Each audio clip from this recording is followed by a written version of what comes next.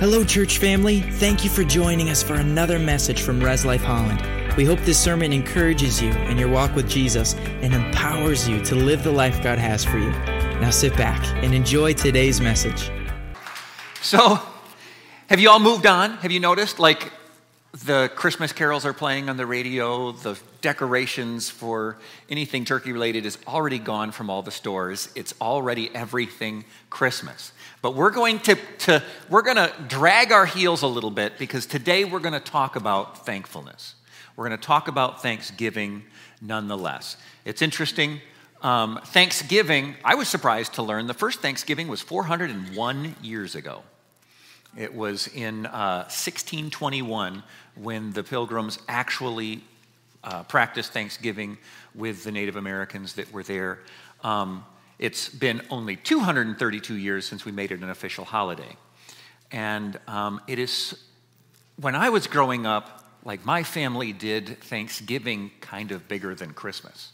Like we would often travel out of state to go see family. And it's a great time, but it's an important thing to consider, Thanksgiving and how we can be giving thanks. And I'm going to look today at 4 ways.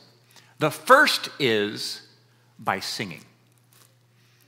And I was loving what a powerful worship time we had today, how Pastor Adrian was talking about the singing and making a joyful noise that wasn't coordinated between the two of us, but it was coordinated, I believe, by the Holy Spirit.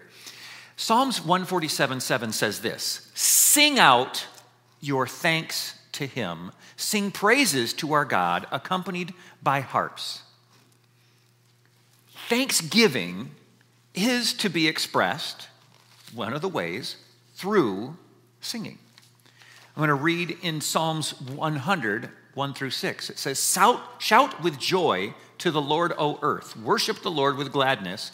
Come before him singing with joy. Acknowledge that the Lord is God. He made us and we are his. We are his people, the sheep of his pasture. Enter his gates with thanksgiving and go into his courts with praise. Give thanks to him and bless his name, for the Lord is good. His unfailing love continues forever, and his faithfulness continues to each generation." When we come to church, it's not just about learning something. It's not just about seeing someone. We've talked about the power of fellowship recently and how there is value there. But the Bible says that we are here to offer thanksgiving to the Lord. When we sing, one of the things we're doing is we're singing to the Lord. Psalms 100 verse 1 is the verse that he mentioned. It says, "Make a joyful noise." Some of you might say, but I don't really have a good singing voice. Guess what? It's not a prerequisite. It's not. You don't have to be on key. All right, here comes a dad joke. Did you hear about the guy in prison who couldn't sing because he was always behind a few bars? They asked him about it and he said, "I just can't get the right key." So anyway, it's not required that you sing good vocals. The Bible says make a joyful noise. Pigs can make joyful noises. They're never on key. You know, like every animal can make joyful noise. The Bible says that even the rocks would cry out. God is not concerned with which key you're in. He's concerned with what you are expressing. Now, the Bible says, this intrigued me. I came across this recently and I was intrigued. Matthew 26, we have Jesus at the Last Supper. And he gets together with his disciples and he walks through and they take communion together. The very next verse Verse 30 says, and when they had sung a hymn, they went out to the Mount of Olives. Matthew and Mark both record that before they left the Last Supper, and right before they went to the Mount of Olives, to the Garden of Gethsemane, where Jesus spent the night praying, and then in the morning was betrayed by Judas and was captured and brought to be crucified. So this is the context. They sang together. Now, I saw that before, but what I didn't realize is we know with reasonable certainty what they sang. Now, Mark and Matthew just say they sang a hymn. But it was the Passover supper and the Jewish tradition. Now, if you aren't familiar with this yet, the Jews have very regular traditions. They do the same thing over and over again. They sing the same psalms over and over again. Guess what psalms they sing at the Passover dinner? Psalms 113 through Psalms 118. It's the end of what they call the Hallel. And I want to read, we're not going to read the whole thing, but I want to read Psalms 118 to you. And I want you to consider that Jesus and his disciples sang these words right before he was betrayed, taken, tortured, and crucified, and died and rose from the dead. Are you ready? Psalms 118, 21. I will give you thanks, for you answered me. You have become my salvation. The stone the builders rejected has become the cornerstone. The Lord has done this. It is marvelous in our eyes. The Lord has done it this very day. Let us rejoice today and be glad. Lord, save us. Lord, grant us success. Blessed is he who comes in the name of the Lord. For the house of the Lord, we bless you. The Lord is God, and he has made his light shine on us. With boughs in his hand, join in the festal procession up to the horns of the altar. You are my God, I will praise you. You are my God, I will exalt you.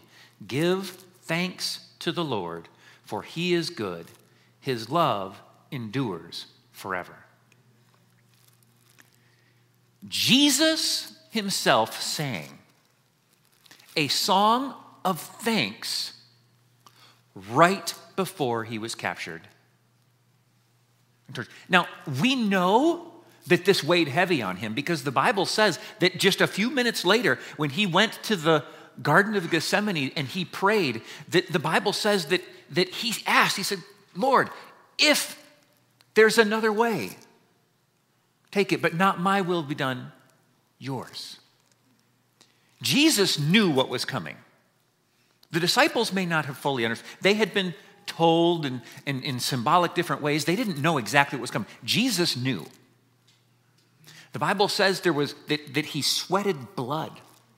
Scientifically, they tells us if you're under enough stress, the capillaries near your sweat glands can burst and you can sweat blood. I've met like one person who had experienced that before. Jesus understood the gravity of what was coming. And guess what he did right before? I will give thanks, for you answered me. That's what he's saying. We often get the idea that I can only give thanks when everything is just right. I'm waiting for everything to be perfect, and then I'll be thankful. Jesus gave thanks on the eve of the most difficult day of his entire life. He is our example. He focused on what he knew God would do. We need thanksgiving. We need to come to church, not just to learn something, but to have an emotional connection with God, to thank him and to worship him. How many of you appreciated our time of worship this morning? Praise God for that.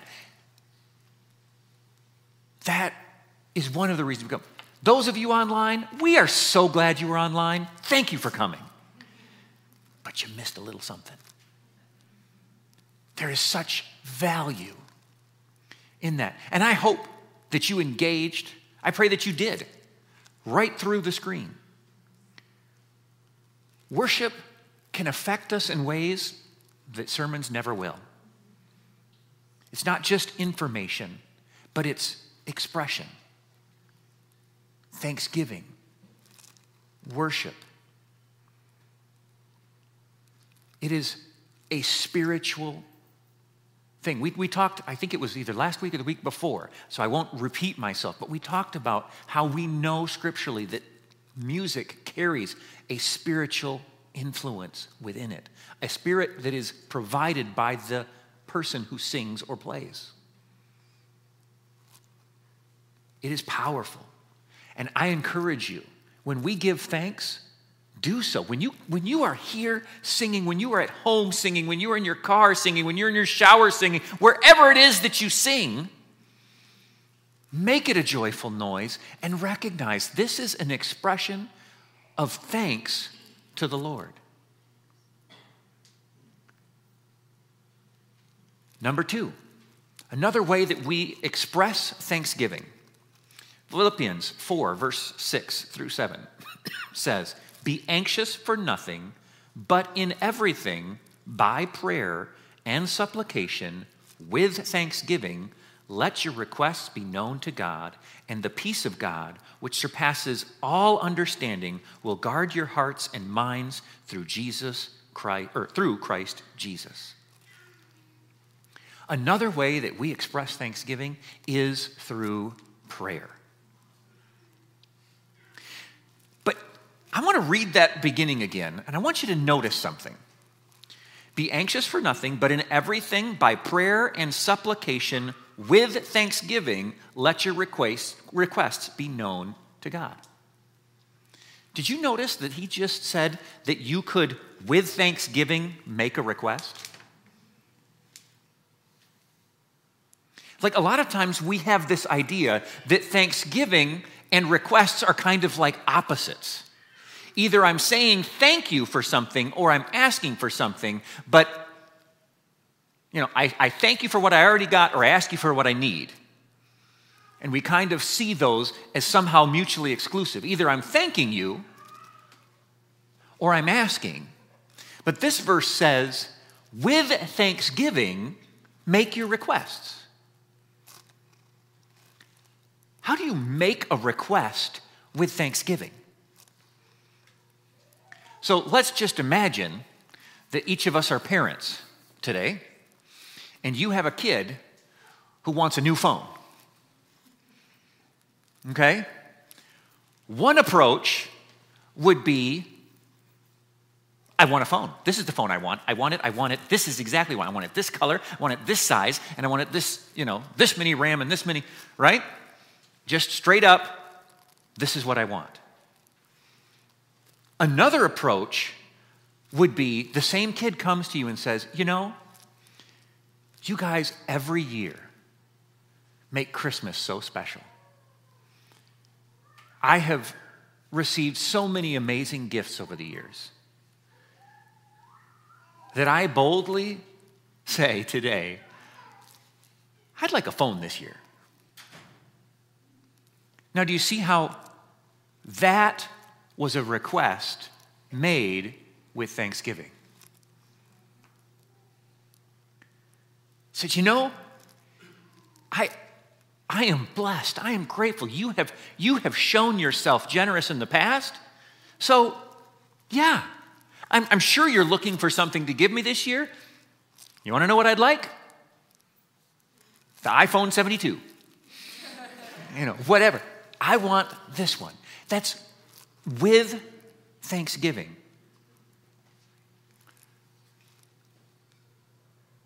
Psalms 105:1 says, "Give thanks to the Lord and pray to him." God desires that we are grateful when we pray. Philippians chapter 4, verse 6 through 7 says, don't worry about anything. Instead, pray about everything. Tell God what you need and thank him for all he has done. See, that's that recipe. You can tell God what you need, but also keep in your heart the thankfulness for all that he's done. If you do this, you will experience God's peace, which is far more wonderful than the human mind can understand. His peace will guard your hearts and minds as you live in Christ Jesus. This is new to some of us, to think about what we have along with what we need. Because we tend to put them in separate categories. You know what? This is what I need. I'm not being grateful right now. I'm talking about what I need. And then,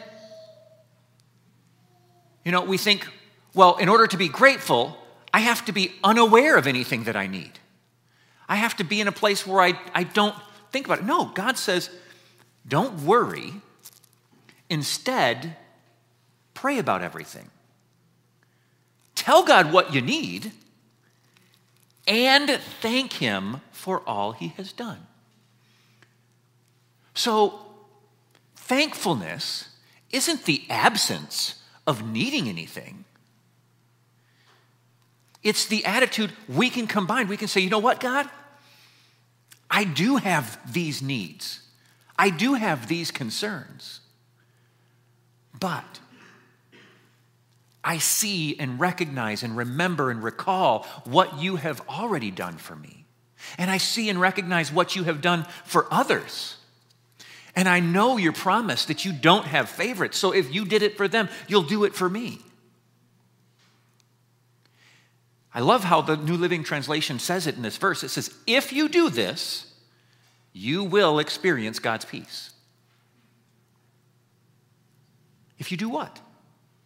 If instead of worrying, you pray, you do tell God what you need. It's okay to acknowledge what you need, but you also thank him for what he's done. Give thanks is actually one of the most common commands in Scripture. In just the New Testament, thankfulness comes up 71 times. You can thank him for what he's done. You can thank him for hearing you. Faith is thanking God in advance for what he's done. Tell you what, when my kids come to me and say, you know what, could you get me one of these? And I say, yes. You know what they do? They say thank you. But it's not there yet. I mean, Amazon's gotten fast, but they're not that fast yet. I say yes, and they say thank you. Because they know that their petition has been heard. That's us. When we think, now, the thing is, giving thanks isn't the natural state of things. How many of you have ever witnessed a really young kid being very grateful, saying thank you politely? What do you think when you see a 4-year-old who you hand, a can and say, thank you very much, sir? What do you think? You think to yourself, wow, this kid's parents put in some work. Why? Because we recognize we don't naturally acknowledge. Naturally, just the 2-year-old. You give them candy, they're like, okay, where's the rest? Can I have more? But you think about the 10 lepers. Jesus healed the 10 lepers, and how many of them came back? 1. Not the majority, 1. But the more thankful we are, the more we empower God to work in our lives. Because thankfulness is an expression of faith. 1 Thessalonians 5:18, in everything give thanks, for this is the will of God in Christ Jesus for you. Now, a lot of people think this verse said, for everything give thanks, for this is the will of God. I want you to notice something. That isn't what it said. If it said, for everything give thanks, for this is the will of God, that would mean absolutely every single thing, good, bad, horrible, all of that, I am to be thankful for it, and it was God's will. But that's not what the verse says. It says, in everything give thanks. Jesus sang, give thanks to the Lord. He knew he was in a very, very difficult situation. He knew he was going to go through some very difficult time. He didn't say, thank you for the torture that's coming. No, it's going to be so great. But he was thankful in that time. We can give thanks in a situation, not for it. We don't have to look at the situation and think that God caused that. We know that there's so many different things. We've talked about why do bad things happen to good people. We've had a whole message on that. You can look it up on YouTube. We've talked about how there are results of our choices. There are evil forces at work. There are different things that are going on that happen. But in every situation, we give thanks. Not for every situation, but in every situation. 1 Thessalonians 5:18. In everything give thanks, for this is the will of God in Christ Jesus for you. Psalms 50, verse 14. Give an offering to show thanks to God. Give him what you promised. It's called thanksgiving. We don't always think of that, but when we give, that is an expression of thanks. 2 Corinthians chapter 9, verse 11 says, your generosity will result in thanksgiving to God. I heard of a bumper sticker. I haven't seen it yet. But it said, if you love Jesus, tithe, anyone can honk.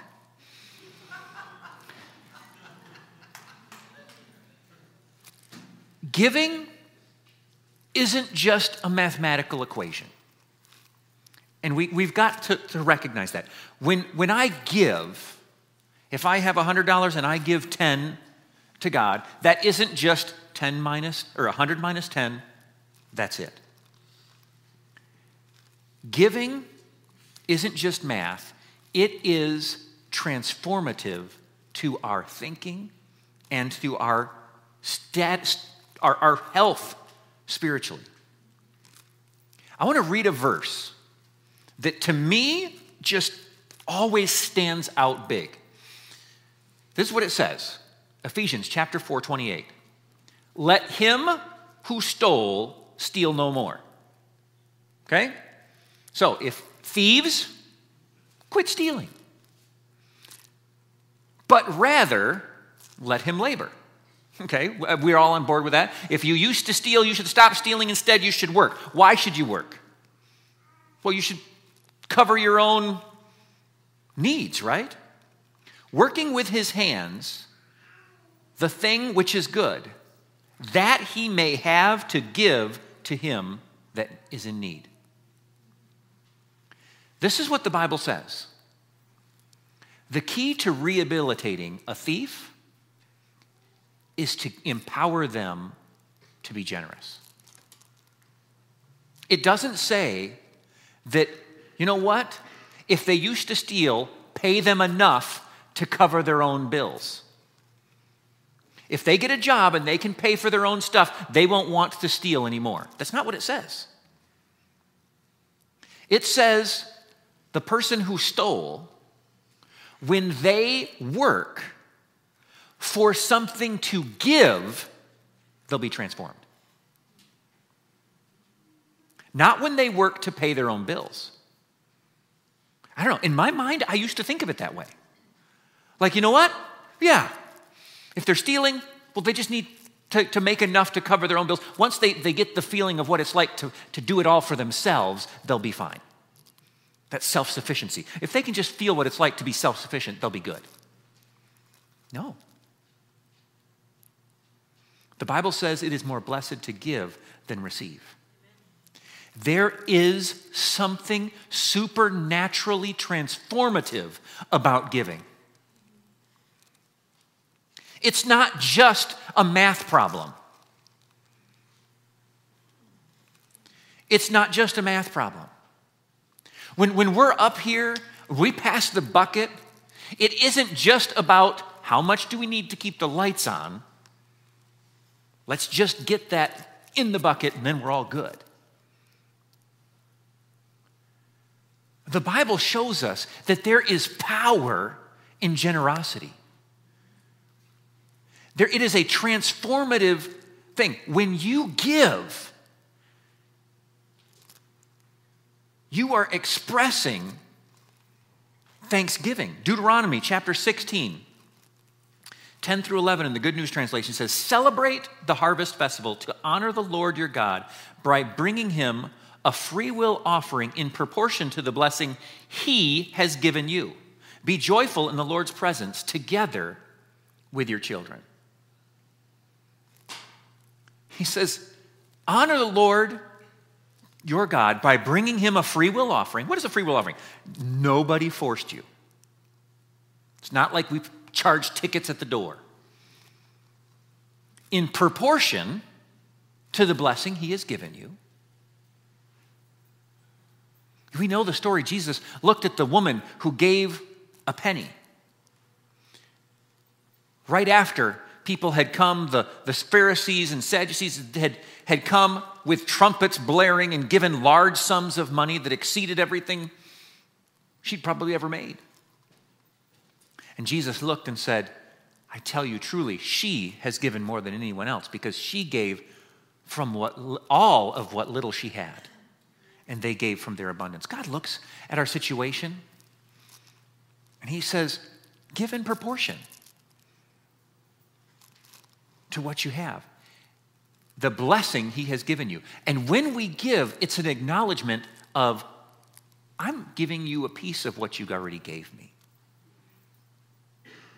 I don't even return everything you gave me.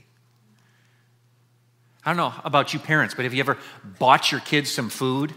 Like, you're out at the fair and they want one of those $7 ice cream cones or something like that. And you're like, I don't want to buy myself one. I don't need a whole one, but you buy them the big elephant ear or whatever for way too much money. And then they're munching on it and you're like, can I have a bite? Mine. What? I just bought that for you. Like, this is, God, when he gives you a piece of what you just gave him, it's an expression of, gratitude. Well, yeah, I appreciate that you just bought me this massive elephant ear for way too much. If you want a piece, you can have some. It was yours to begin with. If your child refused to give it, what would you think? You'd think, ungrateful. Ungrateful. And rightly so. This is how God sees us. He says, I've given you all of it. It's an expression of offering to the Lord, expressing thanks to the Lord. It said, be joyful in the Lord's presence together with your children. As we are thankful, as we give, as we sing, all of those things, as I read the scripture, I'm reminded, hey, this needs to be something I do in front of my kids, with my kids, invite them to be a part. 1 Chronicles 29, 13 through 16 says, "Now, our God, we thank you. These things did not really," this is the New Century Version, it says, "these things did not really come from me and my people. Everything comes from you. We have only given you back what you gave us. Lord, we have gathered all this to build your temple, but everything has come from you and everything belongs to you. You test people's hearts, and you are happy when people do what is right. I am happy to give all these things, and I gave with an honest heart, and your people gathered here are happy to give to you, and we rejoice to see their giving." Wow. When we give, it's an act of gratitude and gratefulness for what's already been given to us. When we recognize that what we have is meant to bless us and to bless others.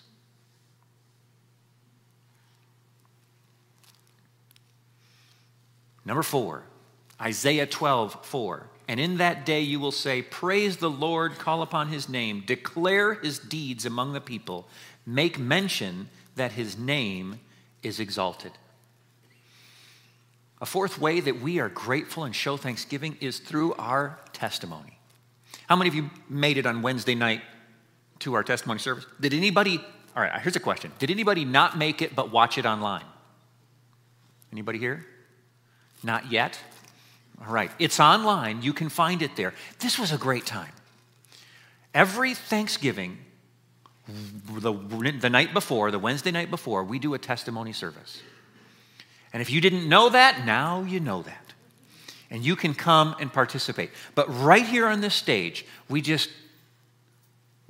opened with some praise and worship, and then people just came through and shared what God has been doing in their life, and it was awesome. It was awesome to hear and see what God is doing.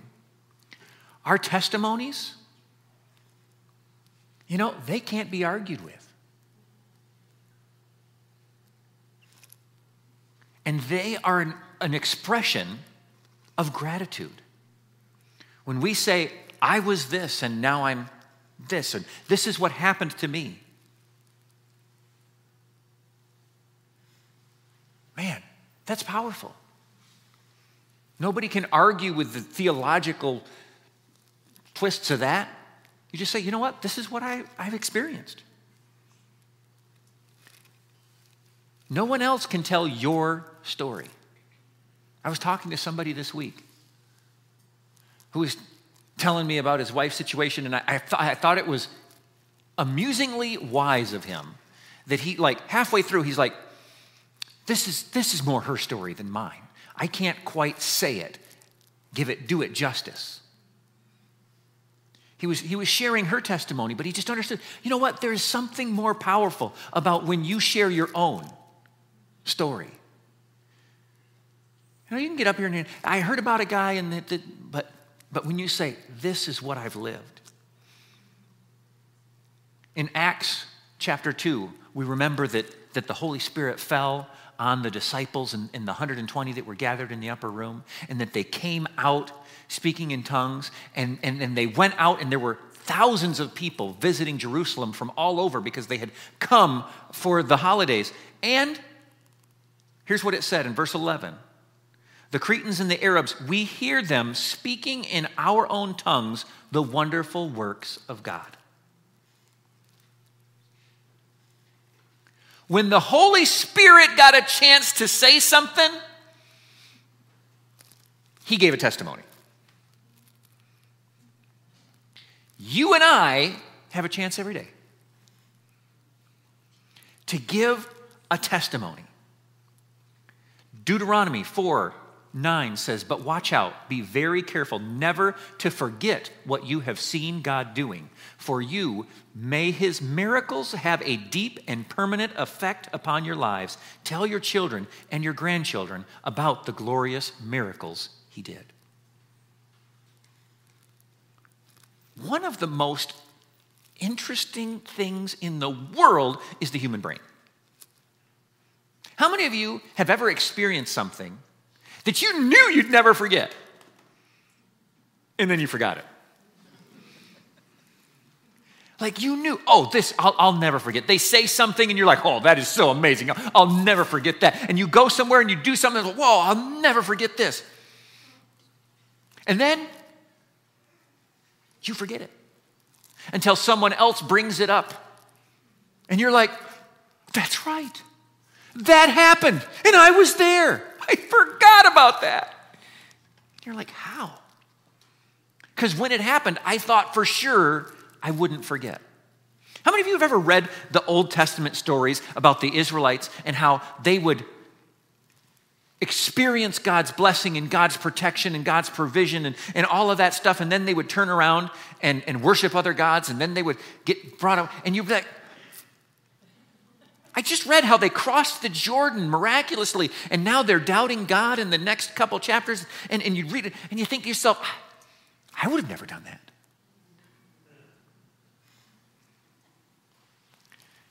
It says here, let's go back. Deuteronomy 4, verse 9. But watch out, exclamation point. Be very careful never to forget. How careful? Very careful. Here's the thing. If we do not share, one of the things that we are designed is when you share something, it locks better into your memory. When you speak it, how many of you guys ever did like the where there's a will, there's an A? Do you remember that? This was like, when I was younger, this was like this revolutionary thing on how to study, and they got into it and they said, look, if you read something, you won't remember it as well as if you actually say it as well. So when you're trying to memorize something and study for a test, you don't just read it out loud. Repeat the thing that you want to remember. If we look in the Old Testament, we see God telling the Israelites, now make a pile of stones here, and then have this holiday every year, and every year tell your kids what happened in this place on this day and how we did this so that they will know. And it always says, so that they will know, so that they will know. Well, I mean, if you walked through the Red Sea, if you were in Egypt and the 10 plagues took place and every single one of them, you were saved from that, don't you think you're probably going to tell your kids about it? Like, do you need to be told to tell your kids about it? Yes, you do. Yes, you do. They created a holiday that to this day is celebrated by Jews everywhere. And what do? They retell the story. We are grateful. Our Thanksgiving, we've lost that skill of recalling the things because we don't do it often enough. And so when someone says, be grateful, a lot of us are like, what for? I mean, I'm sure he did something. Let me think about that a minute. If you have to think about it for a while, it's evidence that you haven't been thinking about it for a while. Watch out. Be very careful never to forget what you have seen God doing. God has done things in our lives, every single one of us. You know, I've told the story lots of times. I love telling the story about the little kid who got his kite caught in a tree. How many of you remember that story? Well, I can tell it again now. Not enough hands went up.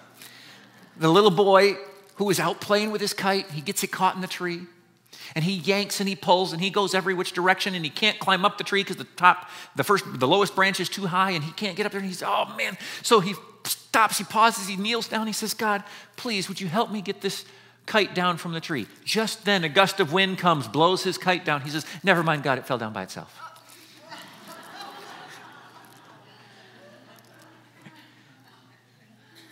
That's us.